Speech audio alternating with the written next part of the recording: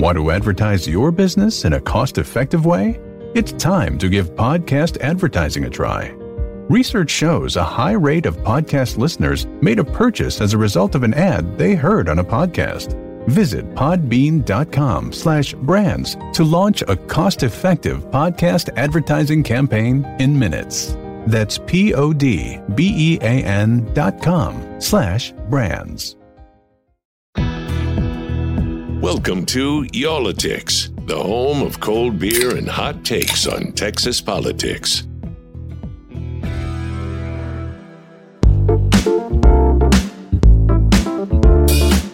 All right, hey guys, this is an episode of Y'all-itics we did not expect, but it has a pretty good story, and this is something we've never done before. After we put out our last podcast, it was with a former state representative, Eric Johnson, who's now the mayor of Dallas. We titled that podcast, Jason, what did we title that podcast? The bill that was killed before the bill that died before the power did. That's right. That was a good title. It was your title. But if you haven't heard that podcast, before you listen to this one, listen to that one, because our guest on this podcast listened to it, and he sent me a message and said, "Hey, Jason Whiteley, what the hell? Why didn't you have me on, man? I know all about this." And our guest right now is Ron Simmons. He's a former state rep who represented Carrollton, a Republican from North Texas, and he is on the line with us. Ron, it's good to see you again, my friend. Oh, good to see you, Jason. Good to see you too, Jason. Everybody, good to see you too. we're all good. I'm glad to do this. So let's talk about it here. You heard the podcast. What was your first reaction to it? Because I'm sure you were impacted like everyone when the lights went out. Yeah, we lost power for about 40 hours, and still waiting on the damage assessment for the pool, and what have you. But we were fortunate as it compared to a lot of people, and there's still a lot of people suffering, as you know. But when I heard the podcast, and I'd seen some tweets about it before, the first thing I thought about was, I don't know that that's exactly how things, went down. Although I thought the video was pretty good. I had forgotten about the video, which, this day and time, anything you say or do or whatever is going to be caught up somewhere. And I just felt like, maybe there's a bigger part of the story to tell. And I love Eric Johnson. Eric and I worked well together. He's a good guy, and he is trying his darndest for the city of Dallas. No question about that. I'm proud of him. He's got a wonderful family, and we disagreed on a lot of things, but we always did it with gentlemanly fashion. So, Ron, you talk about the video, and we referenced that in the first part here. Now that we're in the sequel, let's play the video again. And for you at home, we're watching this on Zoom right now. This is when they started to take the vote on then Representative Johnson's bill that would have required different state agencies, including the Public Utility Commission, to have a plan for extreme weather. And at the last minute, the bill went off the rails here. Let's watch that. Actually, before we play it, Jason, just to add to what you said here about the representative's bill, the hope was, Johnson's hope was, if this passed, then at least the Public Utility Commission, which oversees ERCOT, would have some idea of what might be coming down the road weather-wise. And, could they have predicted what happened, the week of February 14th in Texas? Who knows? But he hoped that at least his bill might have been a foundation block to start that. But here's the video. Thank you, Mr. Speaker. This bill takes a climatology report from the state climatologist and gives it to certain state agencies so that they can use it in their 2-year strategic planning. Question occurs on final passage, HB 2571. Members of the record vote. Chair recognizes Mr. Simmons to speak against. And all due respect to Representative Johnson, I apologize for this. The caucus made a mistake on their sheet. The policy committee voted to oppose this bill. Vote as you would like, but we did vote to oppose this bill. Thank you. Members, the question occurs on final passage, HB 2571. This is a record vote. Clerk will please ring the bell. Ms. Giddings voting aye. Mr. Simmons voting no. Mr. Johnson voting aye. Have all voted. There being 47 ayes, 84 nays, HB 2571 fails to pass. Chair lays And so out that's kind of a that look at how these things play out. If you've never watched the sausage get made down there in Austin, that's kind of how it works. But here's my question for you, Representative Simmons. How did this pass committee and get to the third reading, which is the final level that any piece of legislation gets to, before anybody said, we shouldn't have let it get this far? Yeah, well, that's a good question. Before I get to that, there's two things I noticed on that video that I hadn't noticed before this time. One, the person in the dais, Representative Kemple, and I are both wearing purple. So I know it was Thursday because I instituted Purple Thursdays so that red and blue together makes purple so we'd get along better. I noticed my good friend Eric was not wearing purple, so that probably had something to do with it. No, not really. But so he did have his arm. He did have his arm on your shoulder though while you were talking there, which I thought was interesting. Yeah, and when I put my fingers up as a 2, in the House, if you're not at your desk, you put up a 1 for yes and 2 for no, and the person on the dais will recognize you. So when I put up my 2, you notice he put his finger as a 1 beside it. That made me look like a 3, which means you were not voting at all on it. So, so we were good friends. This was a serious bill, no question about it. Eric filed this with all of the greatest intent. What happened is that it came before a committee with a Democrat chair, Rafael Anchia. Now, we did have a majority of Republicans on that committee. I wasn't in that committee hearing, so I don't know what happened. A lot of times what will happen is that a member will say, hey, just help me get this out of committee, right? Just help me get it out of committee. And, a lot of us will vote for that and then take a harder look at it. We should do a better job of looking at bills in committee and not bogging up the calendar. But this one got to calendars. Chairman Hunter was the chairman of calendars at the time. And again, I wasn't on calendars, don't know how it got out of calendars onto the floor. But when I looked at it, what happens in bills when they leave a committee and they go to calendars, okay, the calendars committee, which controls the floor, is those bills can be held in calendars for a maximum of 3 weeks. Mm-hmm. And what happened on this one is I looked at the time frame, the 3 weeks had kind of run out and we couldn't put any more holds on it. And so it got to the floor. And I think this was in middle of May or sometime like that, early May. I'm not exactly sure what date it was. I'd have to go back and look. And so when it gets to the first time it's read, it goes to committee. The second time it's read on the House floor, in many, many of the bills, there's not a record vote on the second reading. And this is one of those bills. So when Mayor Johnson spoke to y'all the other day and he said it passed second reading, he forgot to mention that it was one of those that nobody called for a record vote. And again, anybody could have called for a record vote. I could have, anybody could have, and for whatever reason we didn't. So when that happens, it's just pass, move on, because you have to have a record on third vote. So I was chairman of the Republican Policy Committee at the time of our caucus. And what we would do is we would look at every bill that was coming to the floor. There was about 10 of us on the committee from all around the state, representatives. We would look at every bill coming to the floor. And some of the bills we wouldn't make any recommendation on at all. People just whatever. Some we would recommend against, and some we would recommend for. Mm-hmm. And this bill got left off our initial recommendation, and we were against the bill somehow. Just a typographical, a clerical, maybe an error on my part, not telling our administrator. And so when it came down to the floor that morning, a member came over to me and said, hey, I think we oppose this bill, but I don't see it on the list. You notice I had a red sheet in my hand. We passed out red sheets to all the Republican members of where we were. And so I felt it was my obligation, even though honestly, as a friend, I really hated to do it because it's very unusual. It usually would not happen. And Eric was right about that last night. That's very unusual.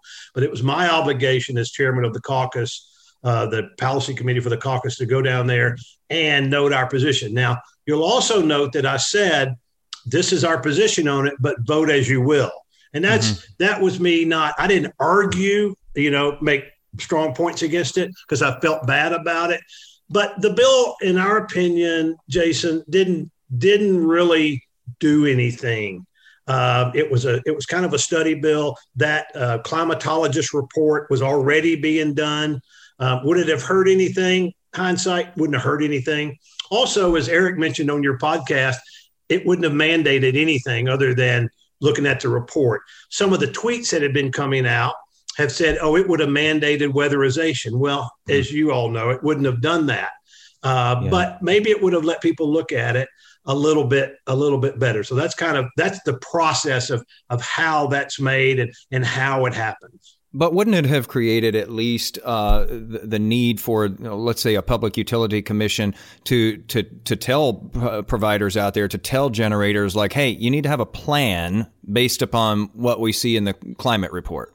Well, yes, it would have. That climate report was available. But in 2011, then Senator Hager and now Comptroller Hager had a bill that specifically told them to do that. Now, we didn't have enough teeth and penalties in it, as Comptroller Hager would tell you, and they still didn't get that. They still did not get that done. So, it wouldn't have hurt to pass that bill. As we look back on it, probably wouldn't have hurt anything. It wasn't something that the caucus thought was critical for us, and therefore we went against the bill. The funny thing is, Jason, if you read that climatologist report, the Texas A&M climatologist, and he looks at the period from 2018 through 2036, that's his projection. You know what it actually says, which is ironic? Yeah, I actually see it in front of me right now, but I know where you're going here. There will be less severe winter events.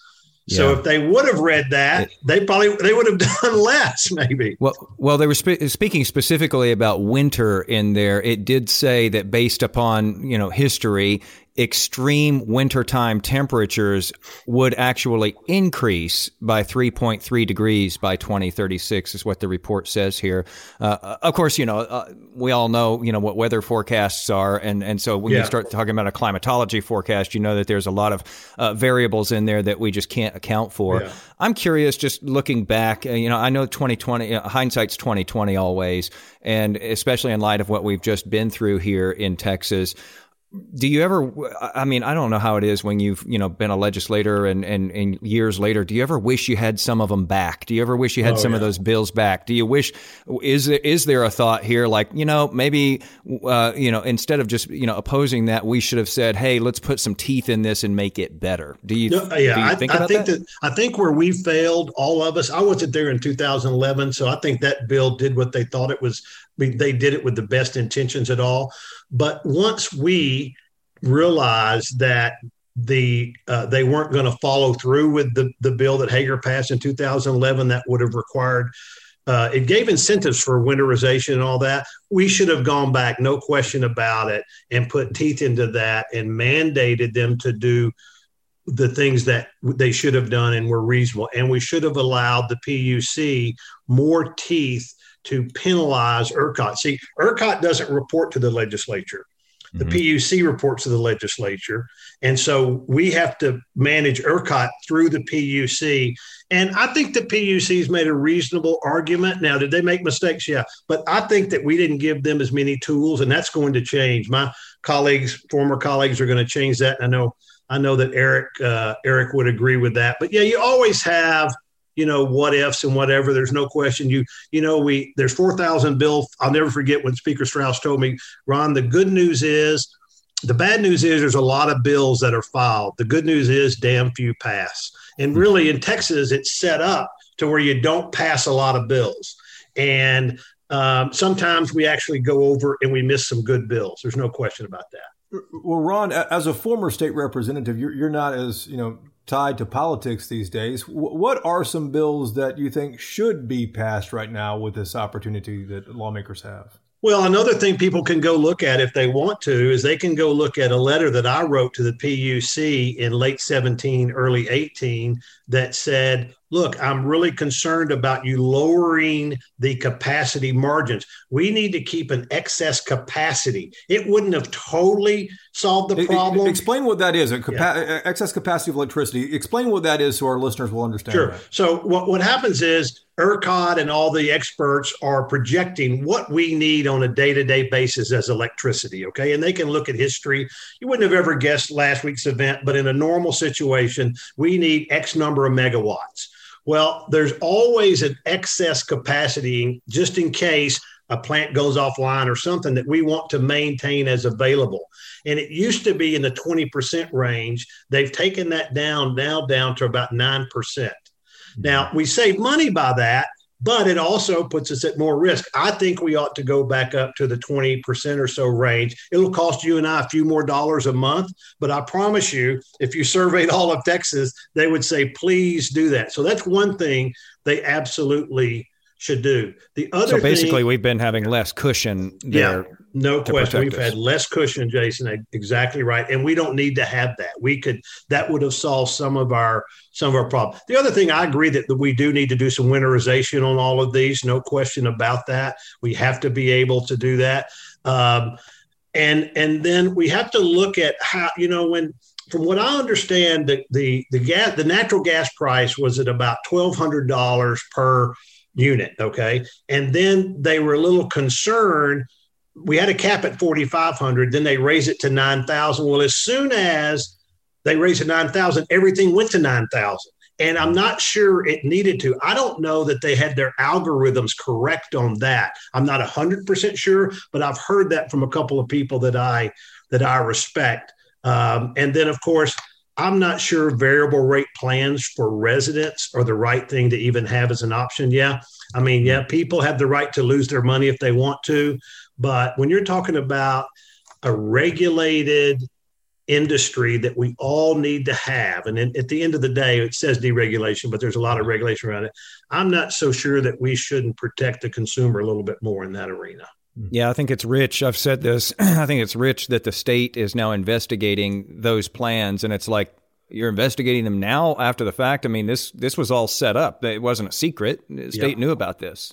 Yeah, no question. A lot of times you would pay less money, but when you have a situation like we had in the summer, you can have these in the summer. I mean, I'll tell you, the first thing that I did after I kind of got my bearings straight is I went online to make sure I had a fixed rate plan. I thought I would have it, but I just wanted to make sure that I hadn't signed up for something I didn't know. And so or automatically got kicked on to one of those variable rate plans because you failed to renew your plan. Yeah. So a lot of people found out the hard way that they were on one of those. But I think we're asking the right questions. And I really do believe that there's going to be some significant action taken. I think that Chairman Goldman and Chairman Patty and Chairman Hancock are doing a good job.